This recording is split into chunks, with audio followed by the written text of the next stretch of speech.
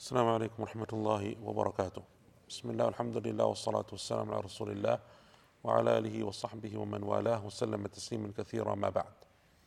Apologies for the technical issues. We didn't have audio before for those of you online, and inshallah we do now, I hope. Do we? Okay. Either way, so we're on the final verse of Surah Al-Takathur, and as we mentioned last week, we spoke about the majority of the verses last week, and the verses in which Allah subhanahu wa ta'ala speaks about the reality to come on the day of judgment, and how people will come to know the reality of the issue of what they've accumulated in this world on Yawm al-Qiyamah, and how the negligence of certain people, their heedlessness, will be held to account on the day of judgment. In verse number 8, Allah subhanahu wa ta'ala concludes by saying, ثُمَّ لَتُسْأَلُنَّ يَوْمَئِذٍ عَنِ النَّعِيمِ. And then on that day, you will be asked about your pleasures. Can we just go to the Quran.com, please? You will be asked about your pleasures, which is Dr. Abdul Halim, Sahih International. You will surely be asked that day about pleasure. Muhsin Khan, then on that day, you shall be asked about the delight you indulged in this world. Mufti Taqi Uthmani, then you will be asked about all the pleasures you enjoyed in this world. So the last verse complements the first verse very nicely, in the sense that the first verse is all about people wanting more and more and more, amassing more wealth, amassing more possessions, more materialism. Allah subhanahu wa ta'ala says in the last verse, don't think that any of that or all of that or any of that or none of that will be left without being questioned and held to account for. So every single thing that we do in this world, small or big, we will be held to account for on Yawm al-Qiyamah. So Allah Azza wa Jal concludes this surah with this verse to show the reality of that situation. And we will speak about in this lesson and concerning this verse primarily two issues. The first issue is what the scholars of tafsir discuss about the type of na'im, the type of pleasure, the type of blessing that a person will be held to account for. Meaning, is it every single blessing that a person will be asked about, or is it only the major blessings or certain blessings as opposed to others? That's the first issue. The second issue is that this type of questioning and accounting that Allah subhanahu wa ta'ala mentions in this final verse of Surah Al-Takathur, is this kind of questioning for everyone, believers and disbelievers, or is this the type of accounting that is only for the disbelievers, for the wrongdoers, for the people who have who have gone astray from the path of Allah subhanahu wa ta'ala? Or is it something more general and includes everyone? Those are the two primary issues that are going to be discussed and that the scholars of tafsir discuss in terms of this verse. The scholars of tafsir, when it comes to this issue, in relation to the first issue of this verse, which is what type of na'im, what type of blessing does Allah Azza wa Jal hold us to account for? They mention a number of ahadith. Allah subhanahu wa ta'ala says, ثُمَّ, then, لَتُسْأَلُنَّ, you will surely, right? You will surely, meaning in the future, the scene or the lam is for ta'keed, for emphasis. The noon at the end of لَتُسْأَلُنَّ is for further emphasis. So Allah Azza wa Jal emphasizes the issue twice to establish Yawm al-Qiyamah, establish resurrection, establish accounting and questioning on that day. يَوْمَئِذٍ. يَوْمَئِذٍ. يَوْمَئِذٍ is a word that comprises of two words. It is one word, but in essence it is two words that have been amalgamated and joined together. Yawm, which means day, and idhan, or idha, which means when. Right? And in the Arabic language, you do yawma idhin. You can bring them both together. Meaning, and then when on that day, you will be questioned about your blessing. So it's as if to say, don't think that it's something that you will have all of these blessings and that you won't be held to account for them. Allah Azza wa Jalla is saying, when on that day, meaning that it is a reality that is going to come. And Allah subhanahu wa ta'ala mentions the word yawma idhin, mentioned many times in the Quran. That kind of joining of yawm and idh is mentioned many times in the Quran. Usually it is the yawm has a fatha on it, yawma idhin. But sometimes in the qira'ah of Asim, the meme can have a kasra. Like for example in the verse in is it Surah Ma'arij? يُبَصَّرُونَهُمْ يَوَدُّ الْمُجْرِمُ لَوْ يَفْتَدِي مِنْ عَذَابِ يَوْمِئِذٍ بِبَنِي. Not يَوْمَ, يَوْمِئِذٍ. So sometimes the meme can have a kasra, and that's to do more with Arabic grammar rather than anything else. But يَوْمَئِذٍ is the more common version of this in the Quran. So يَوْمَئِذٍ meaning when on that day. Right? When on that day you will be questioned. And then Allah Azza wa Jalla says, عَنِ النَّعِيمِ, about the blessing. And na'im is a word that encompasses anything that you enjoy, anything that you benefit from, anything that you can take benefit from. So the word na'im here, does it include basic things like, for example, staple food, what I need in order to live, water that I need to drink in order to live, my clothing, enough clothing for me to protect myself from the cold and the heat, basic accommodation, a roof over my head to keep me safe and secure.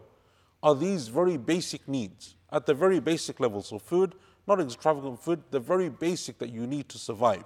Right, like in the time of the Prophet ﷺ, water, dates, barley, wheat, just the very basic staple foods, the basic type of clothing, the basic type of accommodation. Is even that going to be held to account for? Allah Azza wa Jalla asks us about that? Or is it more than that? More than what is our basic needs? Anything over and above is what Allah Azza wa Jalla will hold us to account for. That is one discussion that the scholars of tafsir have concerning this verse. And they mention a number of ahadith. And the reason why they have this discussion is because there are a number of ahadith that speak to this issue of blessing and its accounting on Yawm al-Qiyamah. From them is the hadith in Sahih Muslim of Abu Hurairah radiyallahu anhu, in which he said that the Prophet sallallahu alaihi wasallam came out of his house one day or one night, he says, and he found both Abu Bakr and Umar. So he said to them, what has caused the two of you to come out at this time of the night? So it's a time when it's not usual for people to be out in those days of the Prophet sallallahu alaihi wasallam. So they said, O Messenger of Allah, al-ju', it is hunger that has caused us to leave our houses at this time. The Prophet ﷺ said, and by Allah, I too am out because of that very same reason of hunger. So he said, let us go together to someone's house.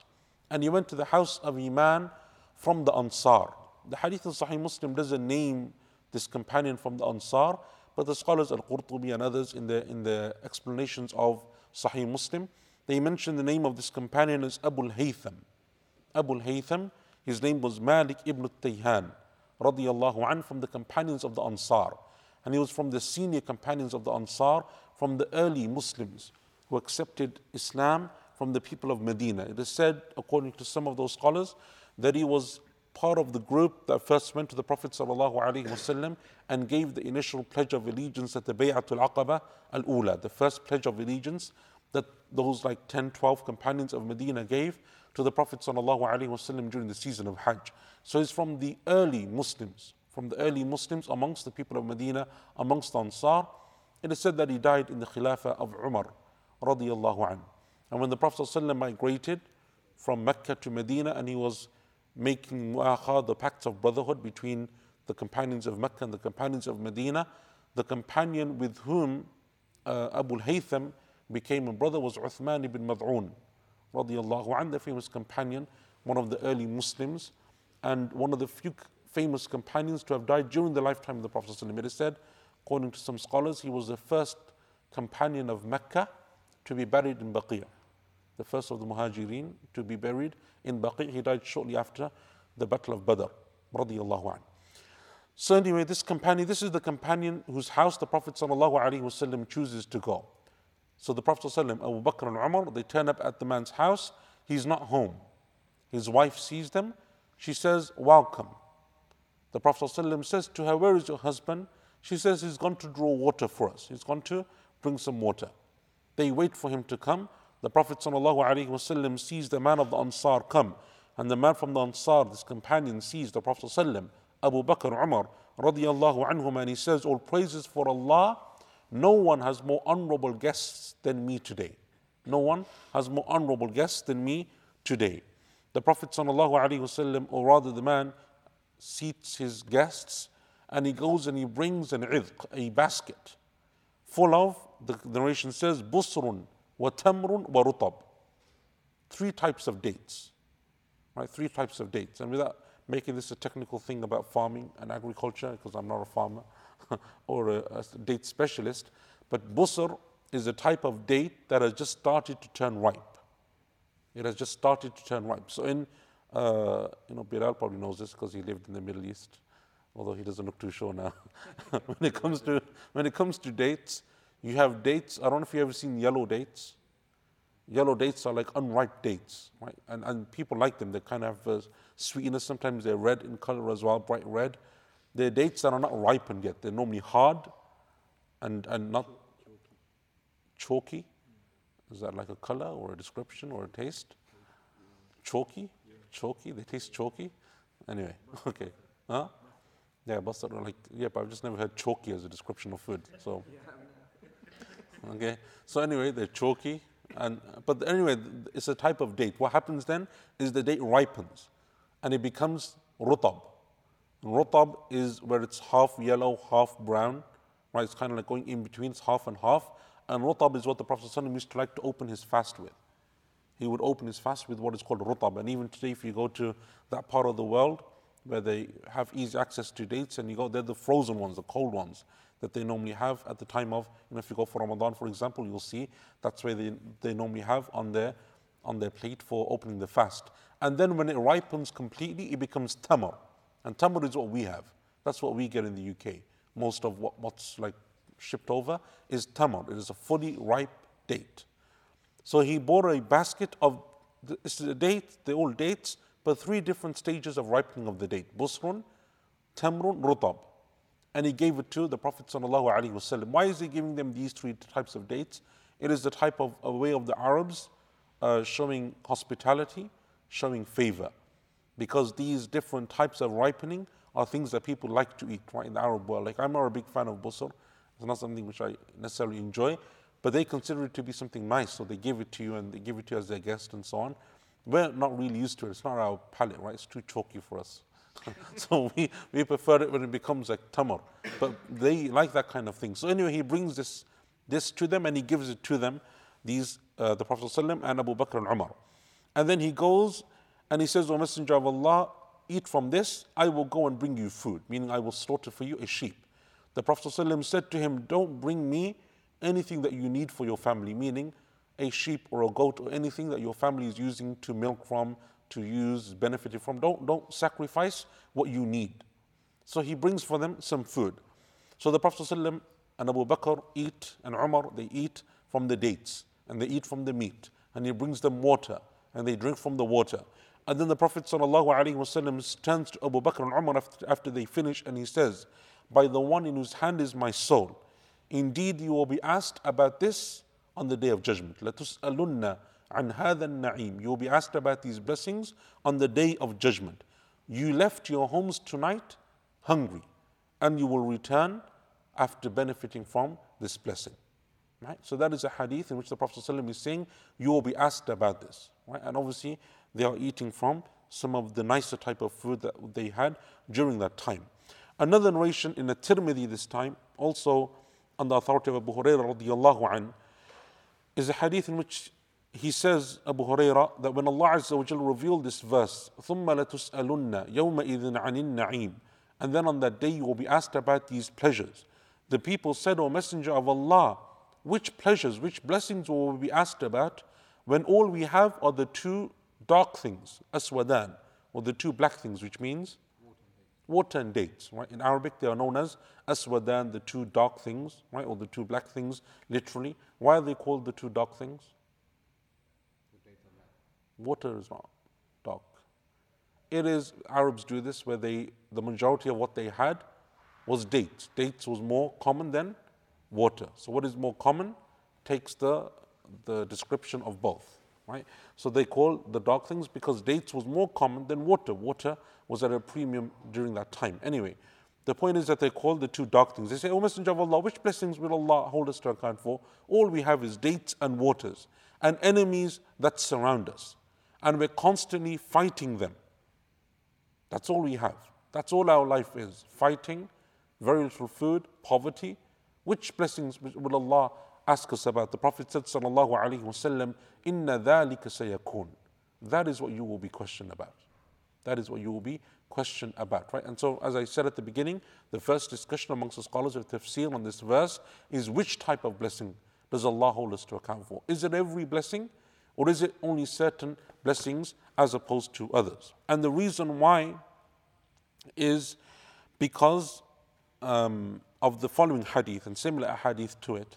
The third hadith in this chapter, or in the tafsir of this verse, is the hadith, the authentic hadith of Abu Asib radiyallahu anhu. Abu Asib is one of the freed slaves of the Prophet sallallahu alaihi wasallam.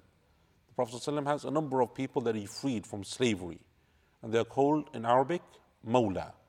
Mawla means a free slave, someone that purchases or has in their possession a slave and they grant them their freedom. The Prophet ﷺ had a number of freed slaves. Ibn Qayyim rahimahullah mentions them in Zad al-Ma'ad. He mentions their names, and Al-Hafidh al-Iraqi mentions them as well in his poetry. The point is that he had a number of them. This is probably one of the lesser known ones, this companion by the name of Abu Asib radiyallahu anhu. But anyway, he says that the Prophet ﷺ left his house one night and he called me. And then he passed by Abu Bakr, his house, and he called him and he came out. And then he passed by Umar's house and he called him and he came out. So he said the three of us went together until we came to the garden of one of the Ansar. And we entered into his garden or the farm of one of the Ansar, and the Prophet ﷺ said to us, "Let us eat from your busr." The type of date again, that is the yellow kind of like unripe date. "Let us eat from your busr." So he bought for them a basket of that type of date along with water, and he gave it to them. So the Prophet ﷺ, Abu Bakr, Umar, Abu Asib, they eat and they drink, and then the Prophet ﷺ said to them, "You will be asked about this on the day of judgment." This date that you ate, these dates, you will be asked about on the day of judgment. Umar radiallahu anhu, when he heard this, he struck the basket and the dates fell out in front of the Prophet ﷺ, and he said, "O Messenger of Allah, we will be asked about this. This is what we will be questioned about, even this."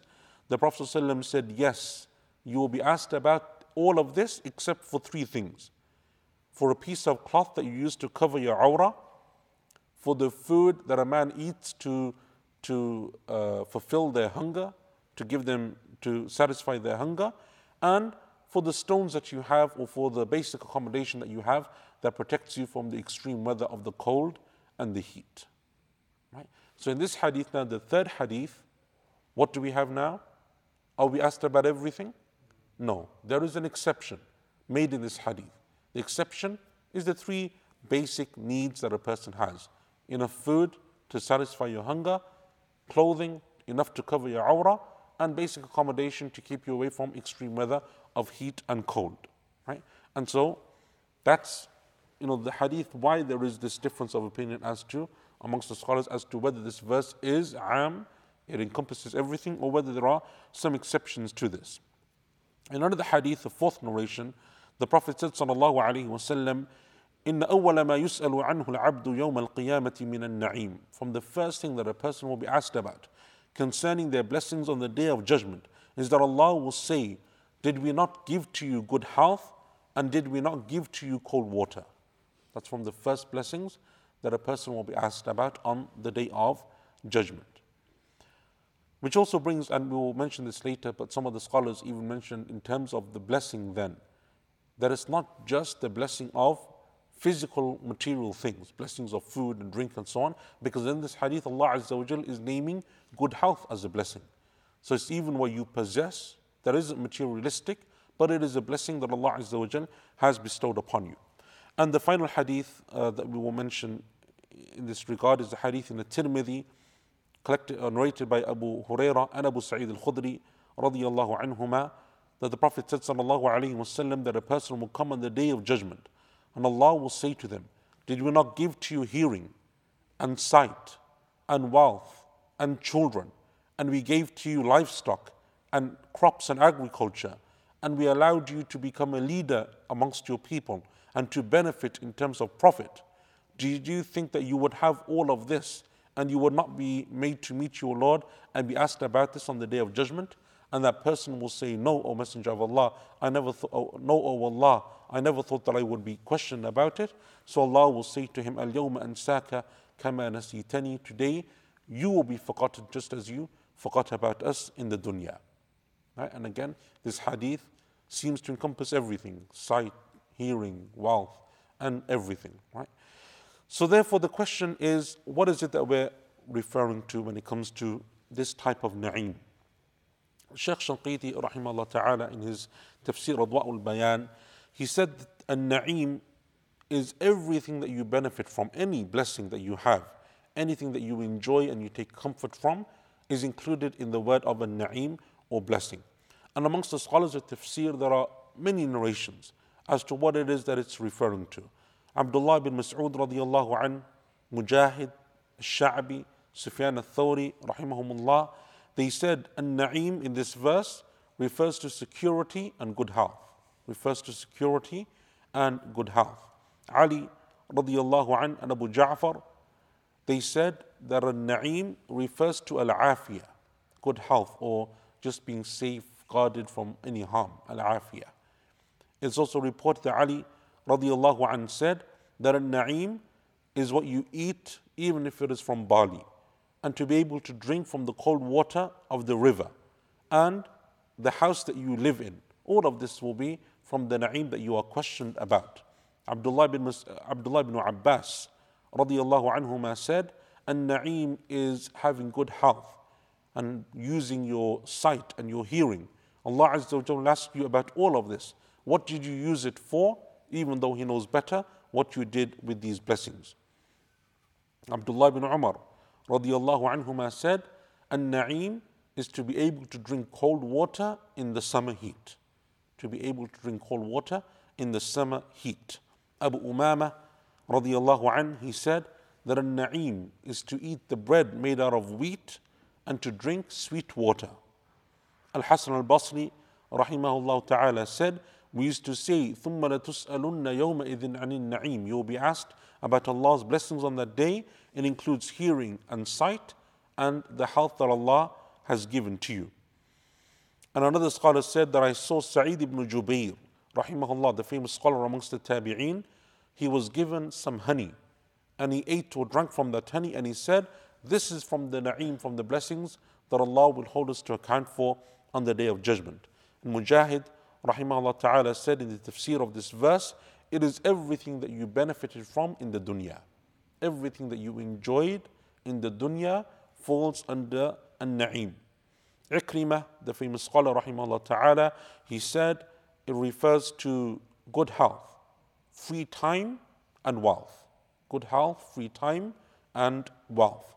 And Qatada rahimahullah ta'ala said, ثُمَّ لَتُسْأَلُنَّ يَوْمَئِذٍ عَنِ النَّعِيمِ.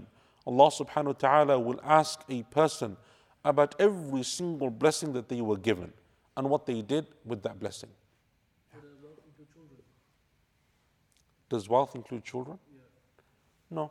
You mean just the word wealth itself? No. So in this context, so what we're seeing here now, as we will mention, like these are like, I don't know how many I gave you, like 9 or 10 different statements from amongst the tabi'een. Each one of them mentions something slightly different or gives a different explanation of what a na'im is. And as we've established in the principle before many times, is that what they're doing is giving you a tafsir by example. By example.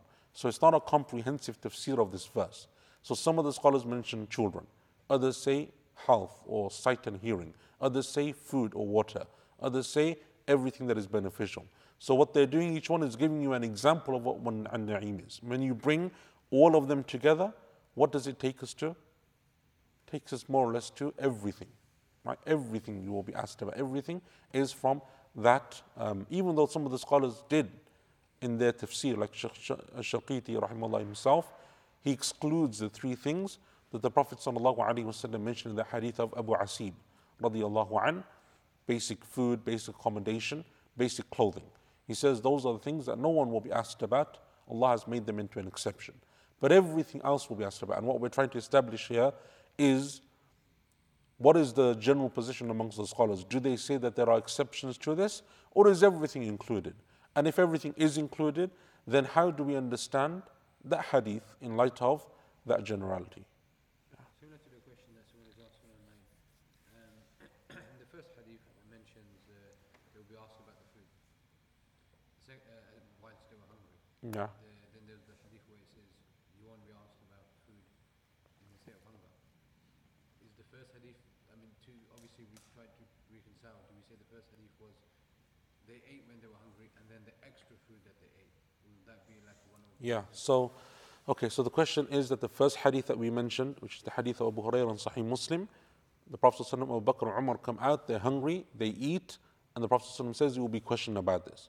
The third hadith, the hadith of Abu Sa'id Asib, they're told you won't be questioned about this food, right? The difference between the two is what? The difference is the third hadith says enough food to satisfy your hunger. But in the first hadith in Sahih Muslim, they don't just have a little bit to satisfy their hunger. They eat from 3 different types of dates, water, and meat, right? So it is not just your basic staple food, it is more than this, right? And that's why I said that the exception that the scholars mention is basic food, basic clothing, basic accommodation. Someone lives in a palace, they're like, no, this is like, it keeps me warm, right, in the winter, it's cool in the summer. No, that's not what the hadith is saying, right?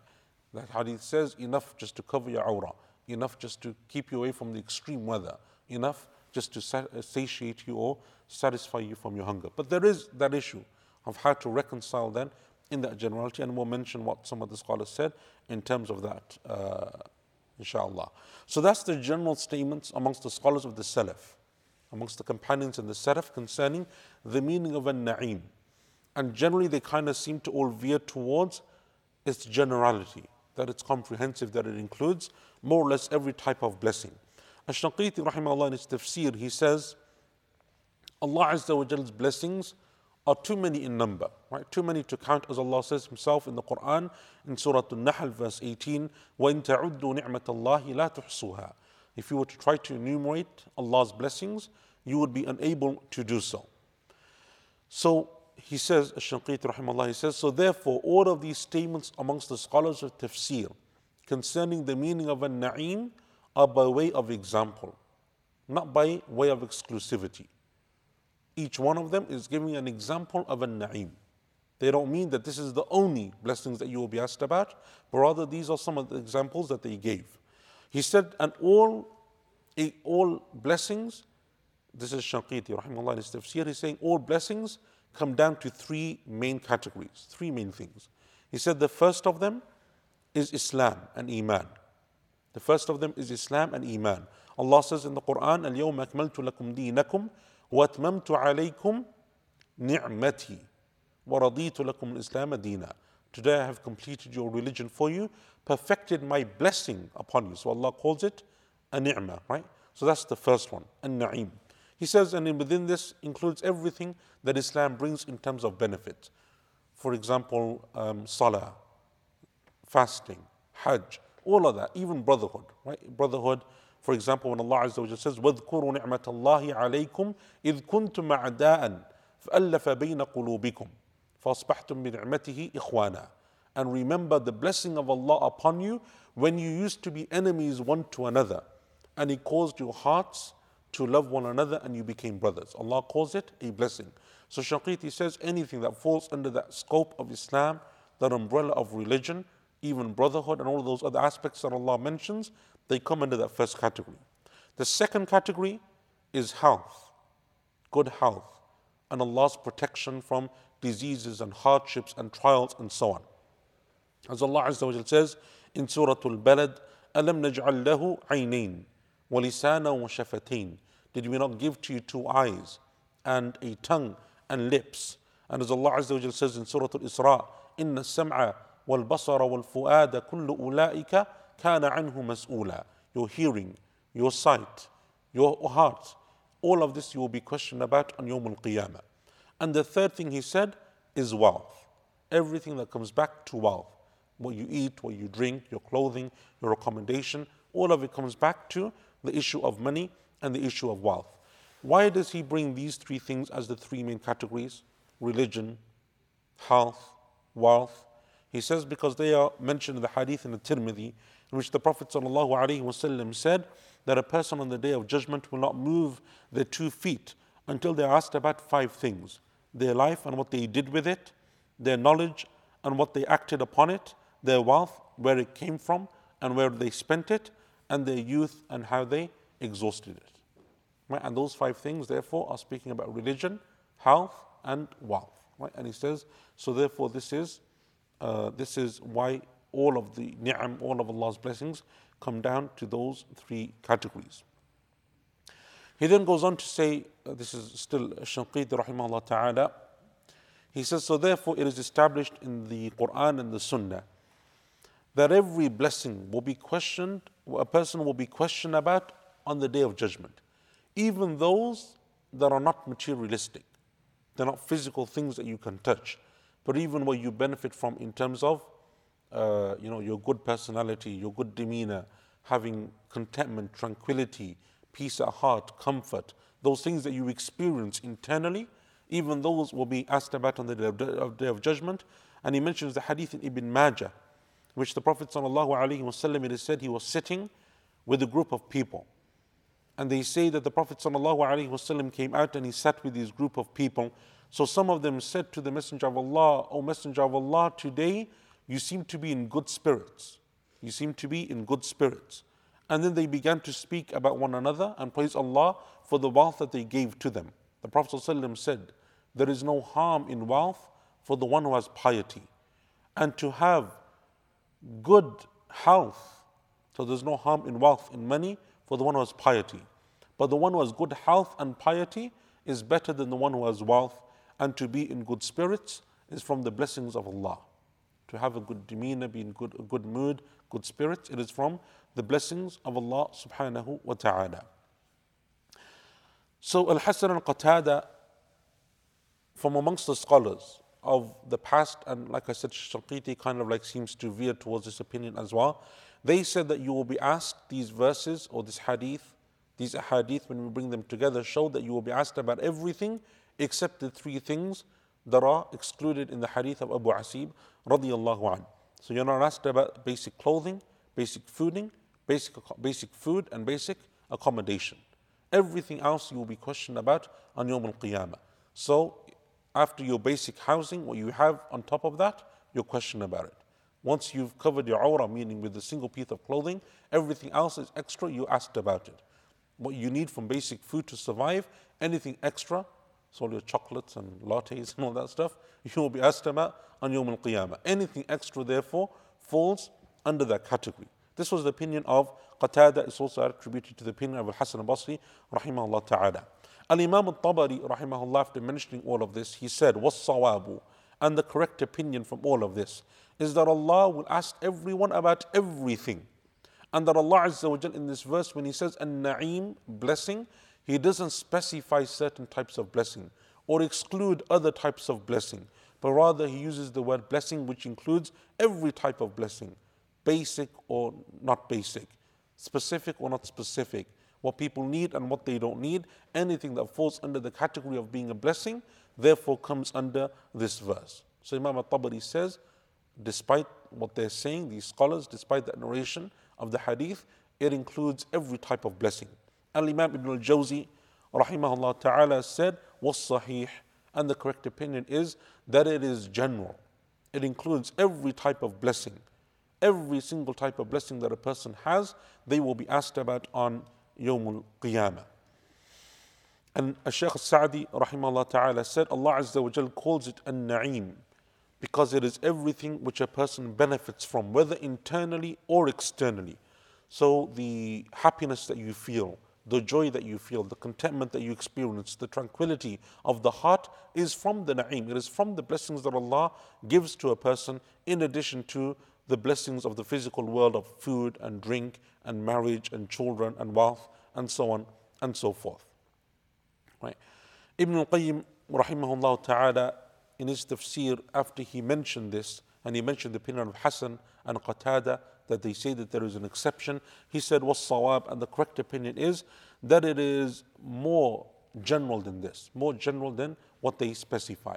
Rather, it is open. It is open, and it includes everyone. So how then do they reconcile between the two? They say, or they mention, for example, Al-Qurtubi mentions this as an opinion in his tafsir, Shaykh ibn Uthaymeen mentions this in his tafsir. They say that the questioning that is being referred to here is that the questioning for the believer will be a questioning that is easy. And it will be a questioning in a way that Allah Azza wa Jal presents His blessings as a way of reminding that person what they had. And because that person only ever used them in good and obedience, that presentation or that questioning is easy for them. And then Allah subhanahu wa ta'ala forgives them for their mistakes and for their errors and for the sins that they may have committed in that regard. Whereas the questioning in terms of the disbeliever is a questioning of hardship, a questioning that is difficult, an accounting that is extremely difficult for that person. So they say that the hadith, therefore, the exception of the basics, no, a person will still be questioned about them, but for the believer, it is not a questioning in which they are punished for it. It is just simply Allah reminding them of their blessings. And that is how they reconcile between the two. So when the Prophet ﷺ is saying, making an exception, the exception he's making is that that person won't be held to account for the meaning, that Allah Azza wa Jalla won't punish them on that account. Rather, it is done out of way of reminding them of Allah's favors upon them. Whereas for the disbeliever, even that basic amount, because they never did any good with it, is something that they are held account for. And that is how they reconcile between those two things. And Allah Azza wa Jal knows best. The second issue in terms of this verse is the issue of whether this is specific then for the disbelievers, this type of accounting, or whether it is, again, general and includes the believers and the disbelievers. Al-Imam Ibn Qayyim rahimahullah ta'ala said that there is nothing in the wording of the verse of the Quran, nor in the authentic sunnah, nor even from a logical perspective, that would show to us that the questioning is only for the disbelievers. Rather, what seems apparent from the Quran, from the Sunnah of the Prophet sallallahu alaihi wasallam, and what makes sense logically as well, is that Allah Azza wa Jalla will hold to account everyone, and Allah will question everyone, and everyone will be questioned about these blessings. But as we said, Ibn al-Jawzi and others, Ibn al-Jawzi, al-Qurtubi and others said, the difference is in the way that the two are questioned. The believer is questioned as well, but it's not done out of fear or out of punishment or out of ridicule or out of demeaning them. But for the believer, it is one of ease and one of just simply reminding them of the favors of Allah subhanahu wa ta'ala. And then Ibn al-Qayyim rahimahullah ta'ala, he mentions a number of evidences for this, and he mentions a number of the ahadith that we mentioned. Amongst the scholars of tafsir, there are a few who said no, the questioning on Yawm al-Qiyamah is only for the disbelievers. The believers are not questioned. This questioning that Allah is referring to, ثُمَّ لَتُسْأَلُنَّ يَوْمَئِذٍ عَنِ النَّعِيمِ, is referring to the disbelievers. Ibn al-Qayyim rahimahullah ta'ala says, they say this based upon a weak narration. The reason why they said this is of a weak narration. That hadith that we mentioned in Sahih Muslim, when the Prophet ﷺ and Abu Bakr and Umar radiyallahu anhuma, when they come out and they go to that man's house from the Ansar, and he gives them meat and he gives them different types of dates and water and so on. In another narration of the same hadith, when the verse was then revealed, ثُمَّ لَتُسْأَلُنَّ يَوْمَئِذٍ عَنِ النَّعِيمِ, Abu Bakr said in this narration to the Prophet ﷺ, O Messenger of Allah, don't you remember that day we went to the house of Abu Haytham, who is the companion of the Ansar, whose house they went to? Don't you remember when we went to his house and we ate from his dates, and we ate from his meat, and we drank from his water? Is that not included in this verse? And the Prophet ﷺ said in this narration, no, this questioning is for the disbelievers only. This questioning is for the disbelievers. But this is a weak narration. Ibn Qayyim says it is not an authentic narration. So they base their understanding that the questioning is for the disbelievers upon the weak wording. But the correct wording, as we mentioned, the one that is in Sahih Muslim, the authentic narration, doesn't mention this addition. Doesn't mention Abu Bakr radiallahu anh asking this question. But rather he leaves it at the Prophet ﷺ saying, you will be asked about this on Yawm al-Qiyamah, on the Day of Judgment. And that is why Al-Imam Ibn al-Qayyim rahimahullah ta'ala says, therefore the correct opinion is that every person will be asked concerning each of those blessings on the Day of Judgment, and therefore it is not something which is specific to one group or another. Qatada rahimahullah ta'ala said, everyone will be asked concerning what they worship and concerning how they responded to the messengers that were sent to them. So he said that this is also included from the blessings that Allah gave to people. On Yawm al-Qiyamah, they will be questioned about this. And Ibn Jarir al-Tabari, rahimahullah ta'ala, Imam al-Tabari, he said, you will be asked on the Day of Judgment by Allah about everything that you received from blessing in this dunya, what you did with those blessings, where those blessings came from, how they came to you, how you attained them, and how you spent them and used them, and what you did with regards to them. And Qatada, rahimahullah ta'ala, said that a person will be asked about two types of blessings. The blessings that they took from halal and they spent in halal, they will be asked about this, and that means how did they thank Allah for those blessings? That is the questioning of the blessings that are halal. And the other questioning is the blessings that they had in which there is some haram, they will be held to account for that on Yawm al-Qiyamah. Finally, to finish, this verse then shows that there is a type of questioning. There is a questioning on Yawm al-Qiyamah. So based on what we have then from these narrations and from what the statements of the scholars say, that for the believer there will be three types of accounting on the Day of Judgment. Three types of accounting on the Day of Judgment. The first type of accounting is where a person is given a free pass. They're not questioned, they're not punished, they're not held to account. And that is what the Prophet ﷺ mentioned in the hadith of Abdullah ibn Abbas radiallahu anhuma, that on Yawm al-Qiyamah from this ummah there will be 70,000 who will enter into Jannah without accounting and without punishment. That's the first group, that's the first type. Those people that are given a free pass. The second type of people who will be held to account are the believers on Yawm al-Qiyamah. And their accounting is one of presentation, one of reminding them of Allah's favors, one of them being shown what Allah gave to them so that Allah Azza wa Jal may forgive them for their sins. And this is mentioned in a number of hadith, the hadith in al-Bukhari and Muslim of Aisha radiyallahu anha.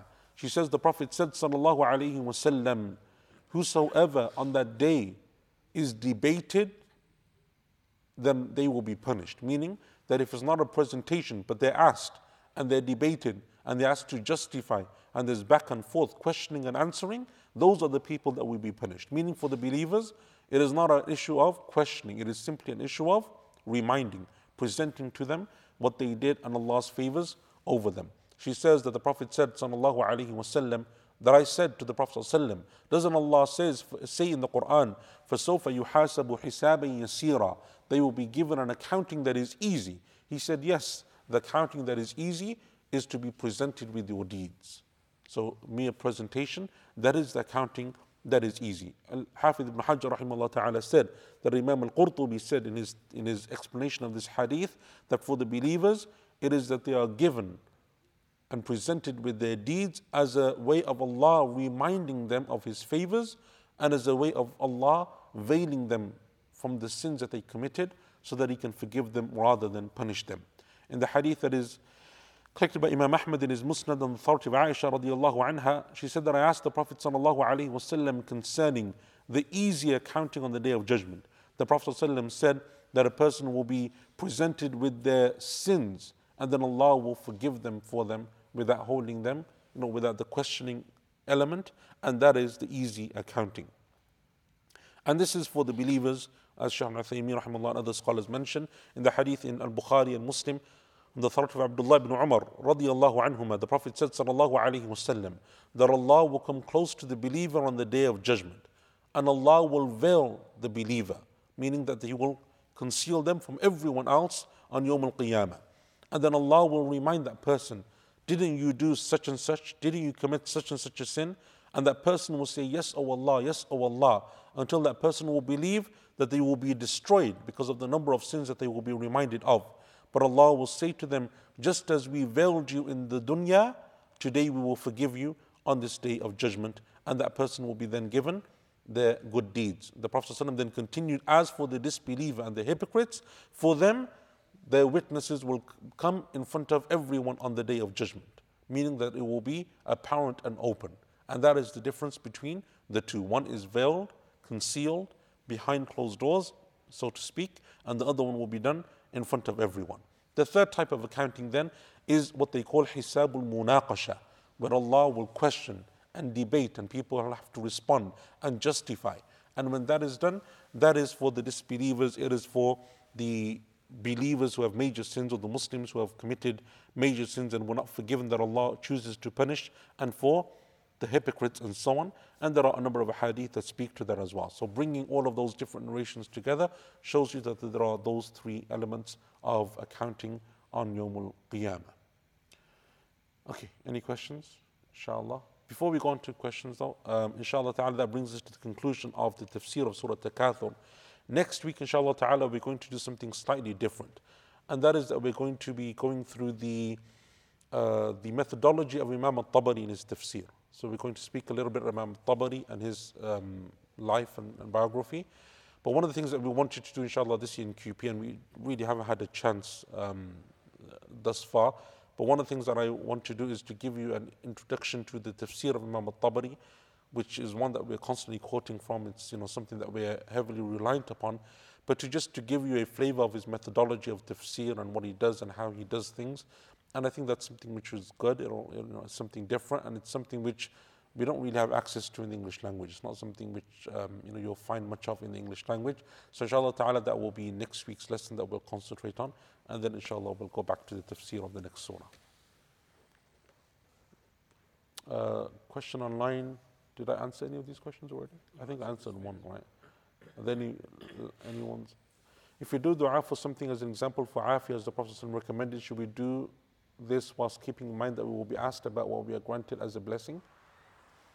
Yeah, so these hadith don't say that don't ask Allah for His blessings, but that when you get them, you use them in a way that is pleasing to Allah subhanahu wa ta'ala. And that's why we said for the believer who gets them in a halal way, uses them in a halal way, for them their accounting will be easy because of that. So the hadith don't say don't ask Allah for children, don't ask Allah for wealth, don't ask Allah for good health, but rather when Allah gives you those blessings, to use them in a manner that is pleasing to Allah subhanahu wa ta'ala. In the last class you said, and that's why Zayd ibn Aslam said it is referring to that bridge. So upon it will be those who will be successful, meaning they won't pass over it. Is it possible to confirm that you intended to say won't? I don't exactly understand what the question is. I don't know exactly. So if you can clarify that question, please. Ask again next week. Or ask again next week, yeah. Because upon it will be those who will be successful, meaning they won't pass over it. So the believers obviously do pass over the bridge, right? So if that's where the confusion is, the believers are the one who pass over the bridge, the disbelievers are the ones who don't. So if that's where the confusion was, then yeah, that's correct. The believers pass over the bridge, the disbelievers do not. Is that right? Okay, yeah. So in the verse it says you'll be asked about your pleasures. In any of the tafsir, is there any specific as to what will be exactly asked? Would it be like how you used it, or? Yeah. So that's the hadith, right, that we mentioned. The Prophet Abu Barza, you asked about how you received those blessings. If, for example, if it's wealth, how you earned it, how you gained that wealth, and then how you spent it. That's what the question is. And if it's something that Allah just gives to you in terms of like health, then you're not so much question about how you earned it, because it's something that Allah gave to you, or your life, for example. It's not something that you earned, but how you used it. What if you receive blessings and you don't realize that they are blessings? Are you still accountable for them as well? If you receive blessings that you don't realize are blessings, for example, Well, exactly, I don't know. So, like, there's as in you don't haven't acknowledged everything that is a blessing. So you haven't acknowledged if you've done something good with it or not. okay, so the question is, so what if you use a blessing, if you have a blessing but you don't really recognize or realize that it's a blessing? So Allah says in the Quran, in ta'addu ni'matillahi so Yeah. you don't even realize you have. Okay, so if there's blessings that we have that we don't really realize or recognize, that's why you have the hadith of the Prophet ﷺ that says that every morsel of flesh or every limb of the body, there is a sadaqah upon it, right, in the morning.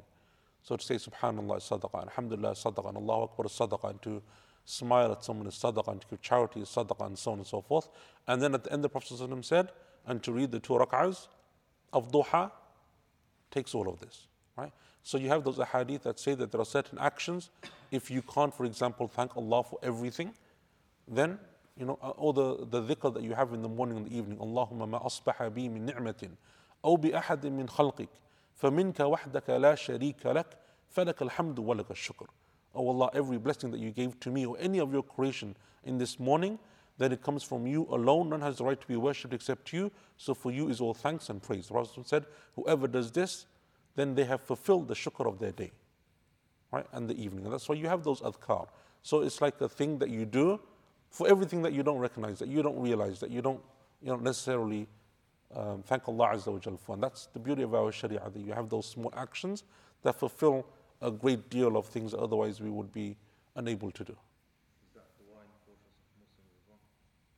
Is that dua in the fortress of Muslim? I'm sure it is. Yeah. Yeah. So can we finally mention to the hadith where we are told that the angels every day make dua for the one who gives in charity, but then also ask Allah to destroy the ones who withhold their charity. Would you also play the sadaqah in that means as well, where it's also that zikr, or is it just wealth in that regard? In terms of the sadaqah? Yeah, exactly. That hadith is specifically about sadaqah, about the actual physical wealth or giving of charity.